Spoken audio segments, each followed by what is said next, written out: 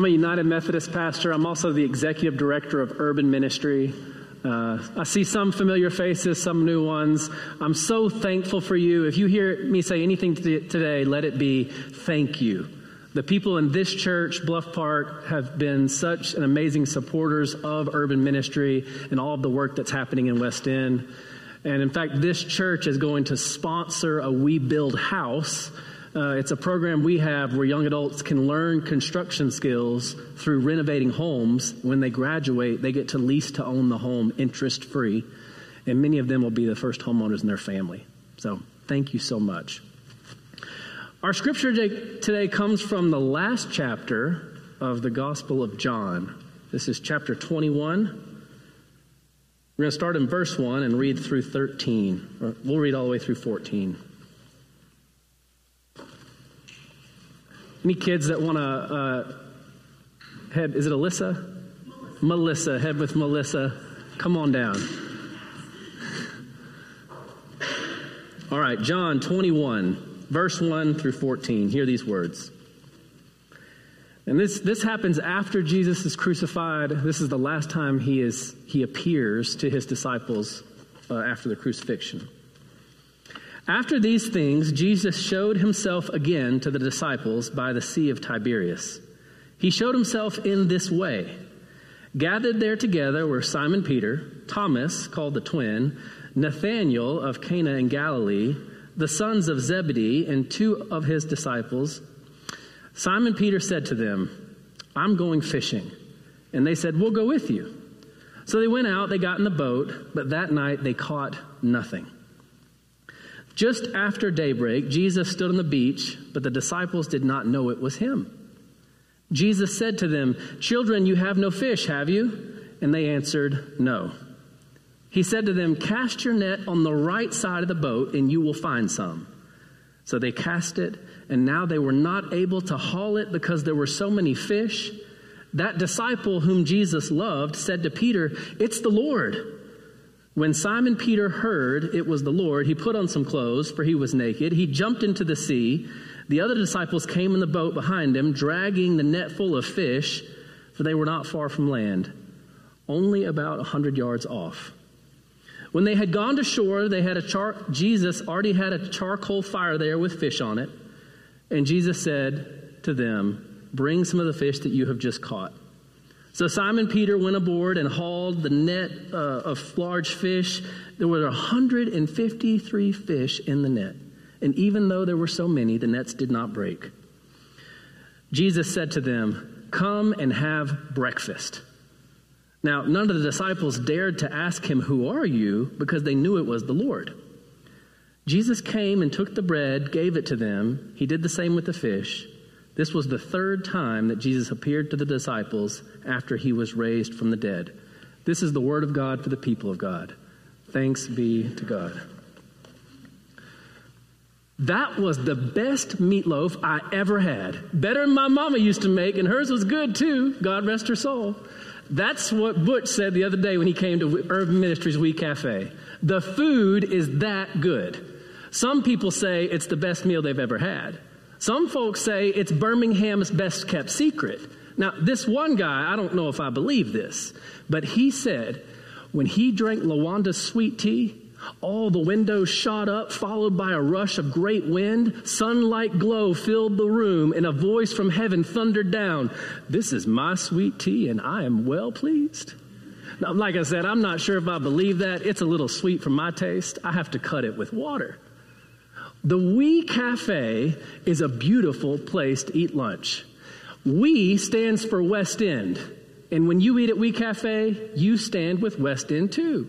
Now, West End doesn't have the best reputation. Usually when you hear about West End, it has to do with crime and stuff like that. It's not often known by its restaurants, but things are changing. The We Cafe, it's a beautiful place to eat lunch 5 days a week. And it's a model that's built on trust. Everyone who comes eats, but everyone has to pay or give something too. When you come down the hallway to the cafe, there's a black metal box mounted on the wall. if you're paying cash, you pay what you can in that box. The only ones who know how much you put in there is you and God. If you want to pay with a card, it's the same way. There's an iPad. You choose how much you pay. If you have no money, because sometimes when the fall to rock bottom hits us so hard we break our legs, there's a basket of volunteer cards. You can pick up a card, write how you're going to serve the neighborhood to make it better, sign your name on the back saying you'll do it within 7 days, and you can pay for your meal through volunteering in the community. I've never been anywhere like it. The food is delicious. The people are great. Usually when you come in, there's some smooth jazz playing over the speakers. Yeah. Sometimes I don't know if I'm sitting next to a lawyer or somebody struggling to pay their rent. And you know what? It doesn't matter. It's beautiful. The other day, I paid $65 for my meal at the Wee Cafe. And I'm still trying to work out how I feel about it. I was working the pay counter before that, and a young woman came in who I know really well. Now, she hadn't had a chance to eat there yet because she works during the day. Monday through Friday, she hadn't been able to come. I also know that 2 months before this, she came to Urban Ministry asking for help with rent and utility assistance. Her lights and her water had been shut off. I knew that she lives with her brother and her mother. She's the only one that works, and they have a household income of $25,000 a year. So when she came down the hallway, I gave her the same warm welcome I give everyone. I said, hey, welcome to the Wee Cafe. If you want to pay in the box, it's cash, whatever you can. If you want to pay through volunteering in the neighborhood, you already do that all the time. Your meal's already covered. Just sign your name. Or you can pay with a card. And she said, Pastor, I'll pay with a card. So I turned the iPad around, and there's presets. It says $10, $20, $30. And I said, now look, there's a button here that says Other. If you push that, you can type in whatever amount you want to. Remember, it's pay what you can right now. And she said, okay. She clicked Other. She typed in $13 and added a $1 tip. I turned the iPad around and saw $14. And I said, wow, that's really generous. Thank you. She kind of blushed and laughed, and she said, Pastor, I believe in this place. And then she turned to walk and get her meal. And as she walked away, I whispered to myself, I thought I believed in this place. Then I pulled out my phone, and I did some quick math. I make $65,000 a year. Caitlin, my wife, makes $50,000. That's a household income of $115,000. I took that, I multiplied it by 14, what she paid for her meal. Divided that by 25,000, her household income. $64.50. That's the equivalent of what I would pay if I believed in urban ministry as much as she did. So the next time I came to the Wee Cafe, I wasn't happy about it, but I paid $65 for my meal. All right? Now, there's only one other time in my life I paid $65 for a meal. Caitlin and I got a gift card, a $100 gift card to Ovenbird for our 10-year wedding anniversary.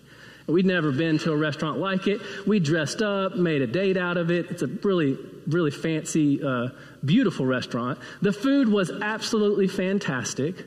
It was wonderful. When all was said and done, we paid $65 each for our meal.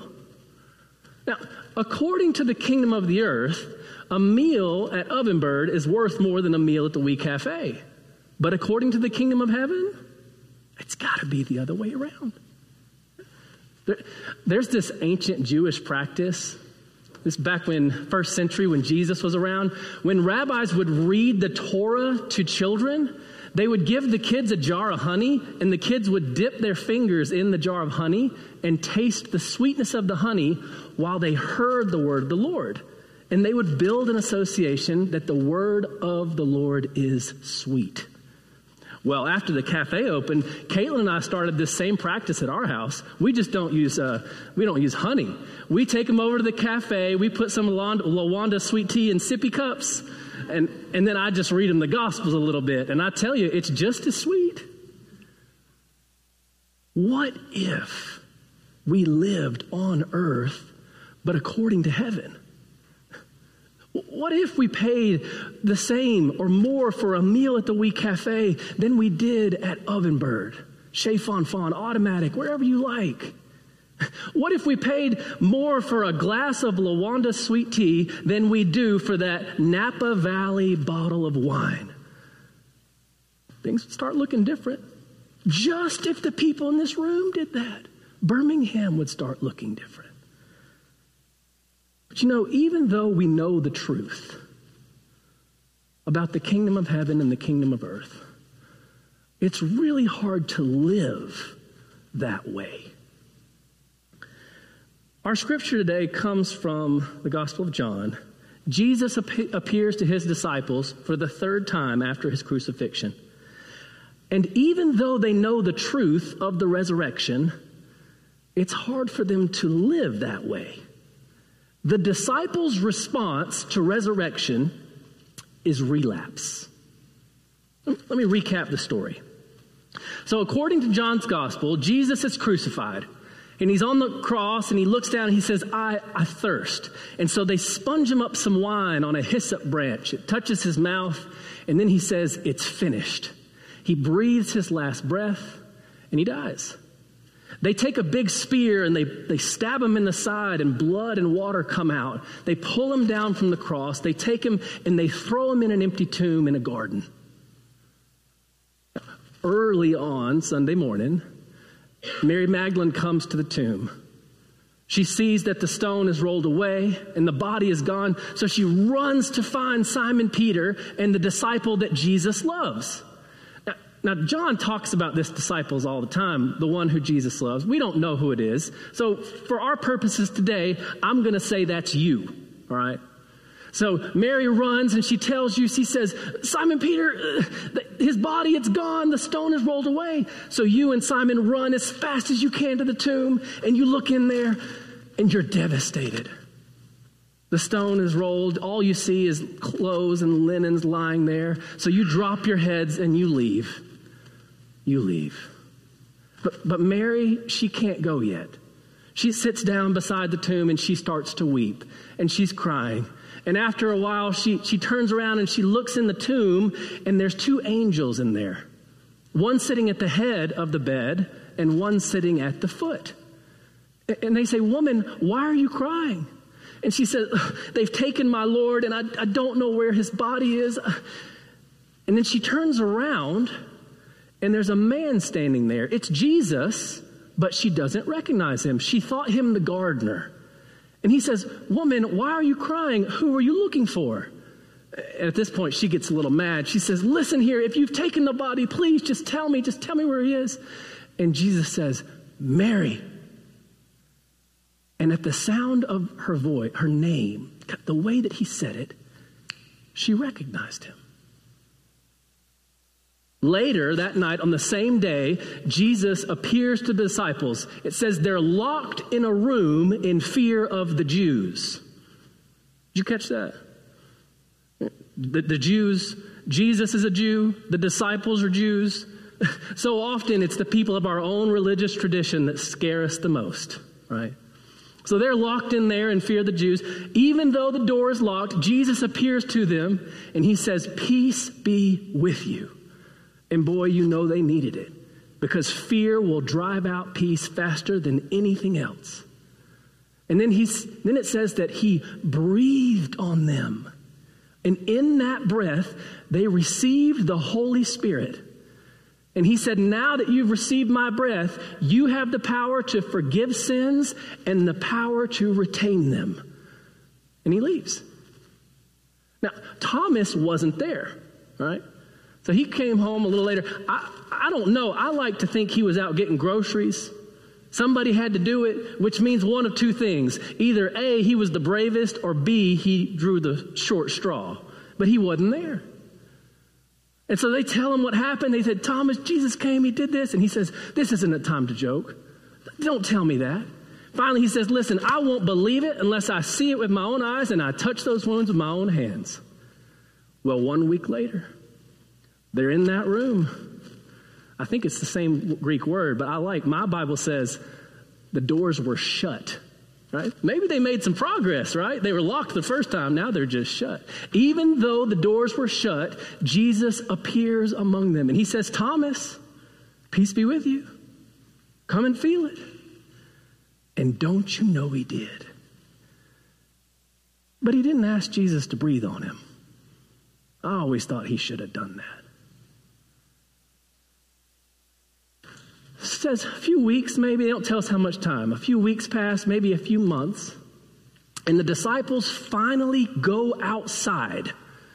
First, they were locked in the room. Then the doors were shut. Now they've mustered up the courage to go outside. But what do? They go back to the trade they knew before they met Jesus. Relapse. They start fishing. And so they're on the shore, they're out there all night fishing. They had to fish at night because back then the nets were so big and bulky, the fish could see them during the day. You couldn't catch anything during the day. So they had fished all night long, hadn't caught anything. The sun came up. There's a man on the beach. They don't recognize him, but it's Jesus. And he calls out, have you caught any fish? And they say, no. And he says, well, cast your nets on the other side. And when they did, they hauled in so many fish it almost capsized the boat. And you recognized that phrase. It was the same one that he used when he called you. And the catch of fish confirmed it. And so you yell out, it's the Lord. And Simon Peter, he's so excited. He throws his clothes on, jumps in, swims to shore. You all bring the boat to shore right behind him.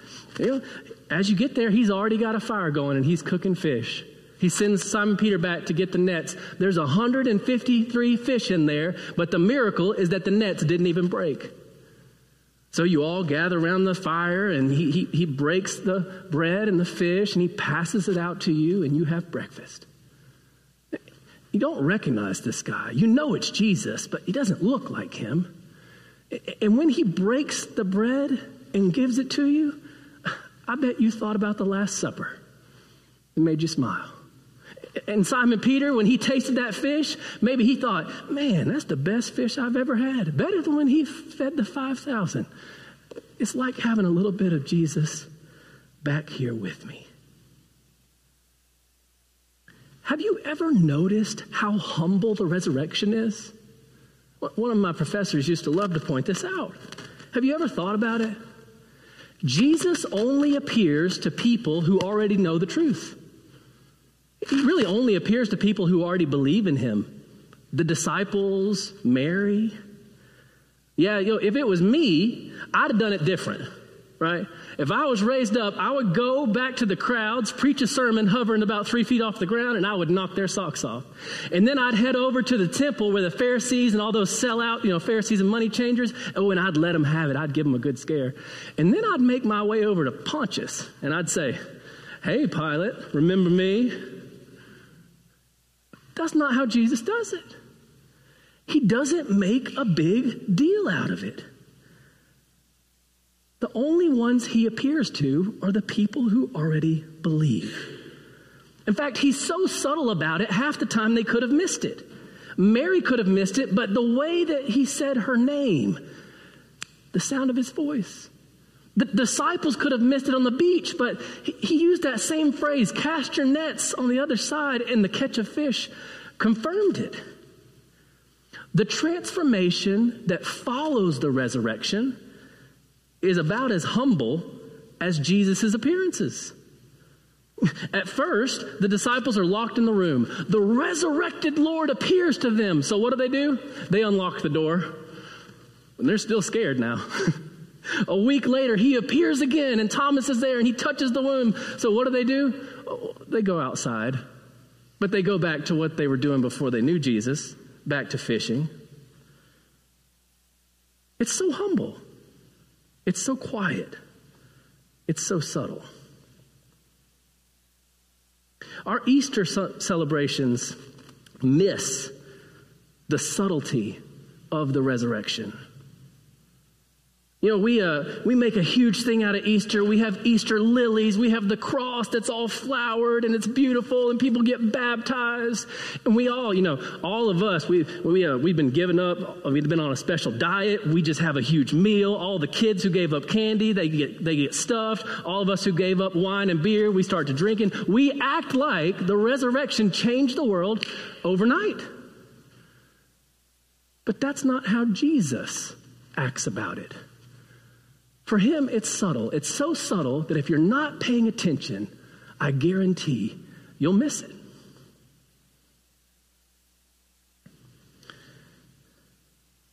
That's how it is for me. It's the only way I've ever experienced the resurrection. In 2015, I moved into West End, which is a really under-resourced neighborhood that has a lot of struggles. A couple years after I've been living there, a man named Mr. Boyd, he's 76, he asked me to start going on walks with him every single week. And we'd walk around the neighborhood several miles at a time. After about a year and a half of walking, one day Mr. Boyd came up to me, to my house. He knocked on the door, and he had a shoebox in his hands. And it said Johnston and Murphy on it.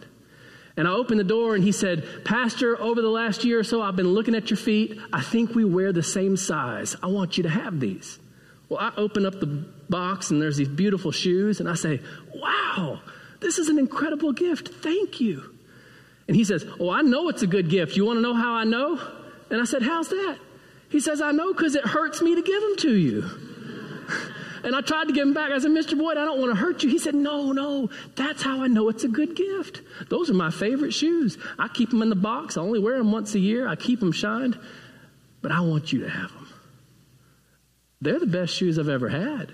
Better than the ones my granddad gave me. And those were nice too. God rest his soul. The other day, I was walking around Elmwood Cemetery looking for a grave. A year ago, one of our church members, Emery Barnes, was hit by a car walking to work and killed. I still don't understand. It was 7:30 in the morning. I don't understand how it happened. He was 6'5", 380 pounds. I don't know how you couldn't miss him.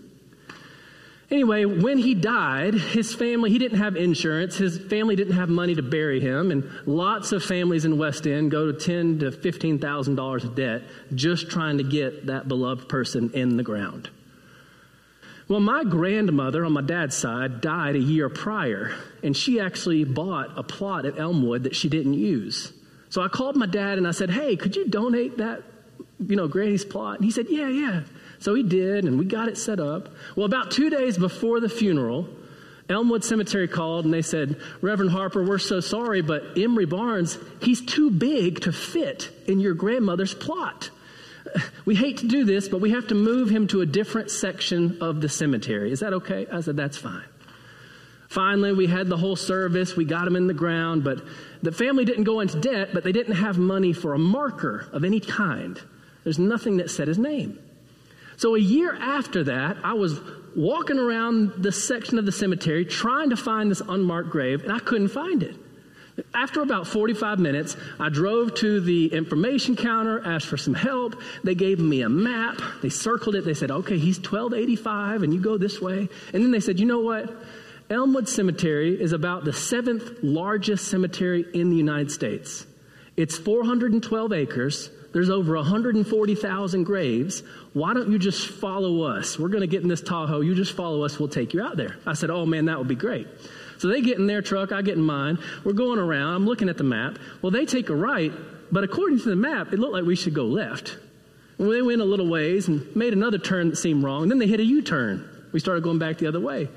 They made 2 more U-turns. And then they rolled the window down, waved me up, and they said, "Reverend Harper, we're lost. Do you know how to get to section 44?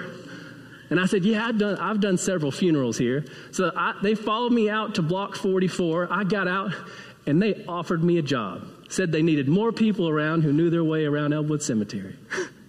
Well, we started looking around for that grave, couldn't find it. Now, there's not a marker with his name, but all over the cemetery, there are these pillars, concrete, about the size of a bread loaf. And on the top of it, it tells you what's on each corner. Well, so it says 1285, 1284, 83, 82. So we're looking for this pillar. Well, finally we find it, but it's dug up and it's in the wrong place. All the other pillars don't match up. And they're frustrated. They say, all right, this is a job for Missy. We'll have to call her. She's the manager. She knows everything about these 140,000 graves. I was like, great. Well, Missy pulls up. She walks up the hill and she says, sir, who are you looking for? I said, Emery Barnes. She said, oh, yeah, urban ministry, right? That's a big fella. We had to dig up the corner marker just to fit him in there. She said, come here, I'll show you. She took me over to a place where the grass was dead and hadn't grown. And she said, there he is right there. I know this might sound a little irreverent, but I bursted out laughing. You see, Emery was a jokester. He was always pulling pranks on me. He was always trying to make me laugh. I knew that he was looking down, laughing at me through this whole entire saga. I don't know if any of you are familiar with Tyler Perry's Medea. Yes? Emery was Medea. He actually was. So, Church Without Walls is the United Methodist Church of Urban Ministry. When I was pastoring the church, Emery would actually dress up as Medea to MC our youth talent shows. It was as terrible of an idea as it sounds.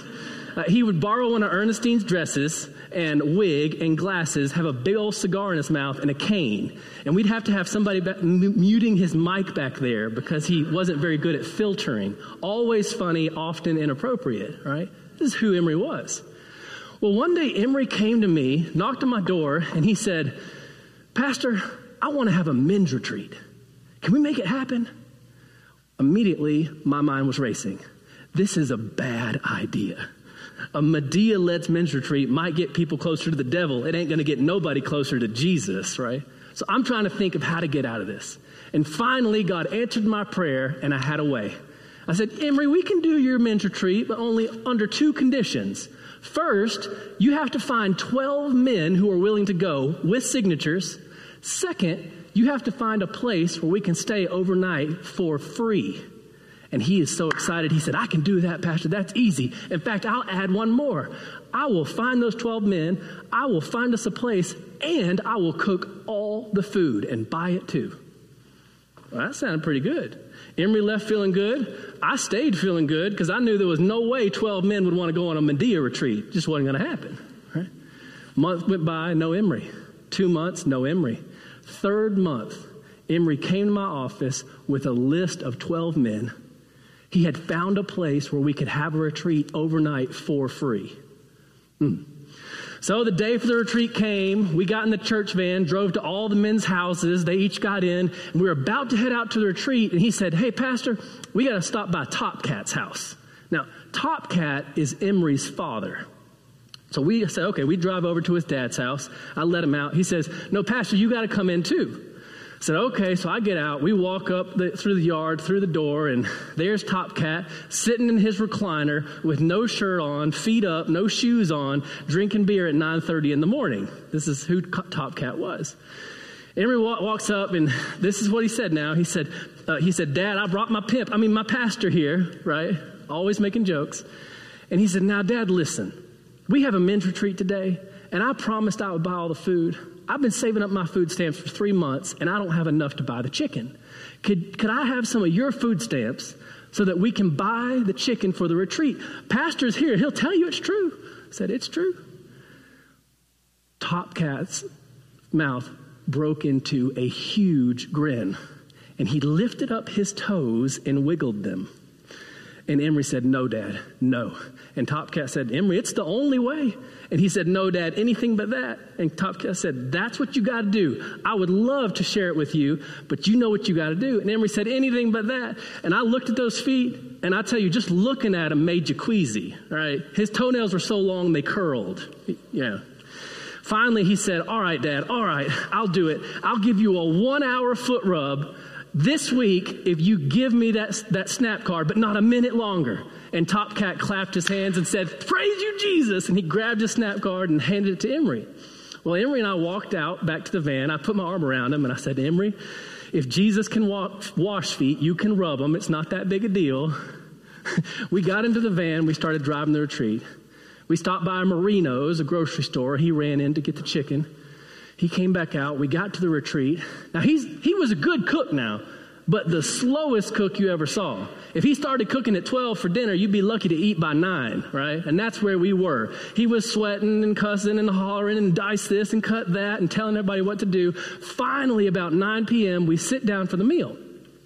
Emery blesses the food, breaks the bread, passes it out, and well, I'm cutting my food, and I am trying to cook up a real good insult because Emery's love language is smack talk, and so I was going to give him something real good.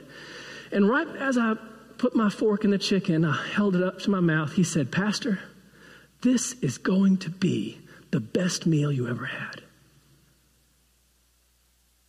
And at the sound of those words, I recognized who it was. And when I tasted that food, just for an instant, it tasted a little bit like bread and wine. Sometimes I think we've forgotten what Jesus sounds like. The disciples and Mary, they got to know him in flesh. They got to hear the way that he said their names and knew these phrases that he spoke. But you and I, we didn't get to know him like that. Sometimes we forget the sound of Jesus' voice. If you feel like you've forgotten, if like the disciples, the resurrection has you in relapse, if you can't believe it because it doesn't make sense to you, if there are days when you feel more atheist than Christian, if you look at the polarity of this country and the injustice of this world and you feel like giving up, if you've hit rock bottom so hard that you broke your legs, lift your head up. Don't lose hope. Look to the shore. If you know what to listen for, and if you have your eyes open, you'll see him. He's appearing around you every single day. He'll say a certain phrase or a certain word, and you'll know it in your heart that it's true. That's how it happens for me. A young woman paid $14 for her meal at the cafe, and she said, "I believe in this place." And I said, "Jesus Christ." Then an old man gave me a pair of shoes, and he said, "I know it's a good gift because it hurts me to give them to you." And I thought, my Lord. And then Emery Barnes, Medea himself, smiled at me and said, "Pastor, this is going to be the best meal you've ever had." And I cried out, my God.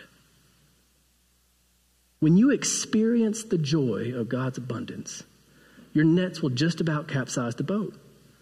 But the miracle won't be the abundance of the gift you've caught, but the fact that your nets didn't break. Come by Urban Ministry, give abundantly to the things that you believe in. Give so much that it hurts you. Keep your ears tuned and your eyes peeled, and I promise you, you will experience the best meal you've ever had. Amen.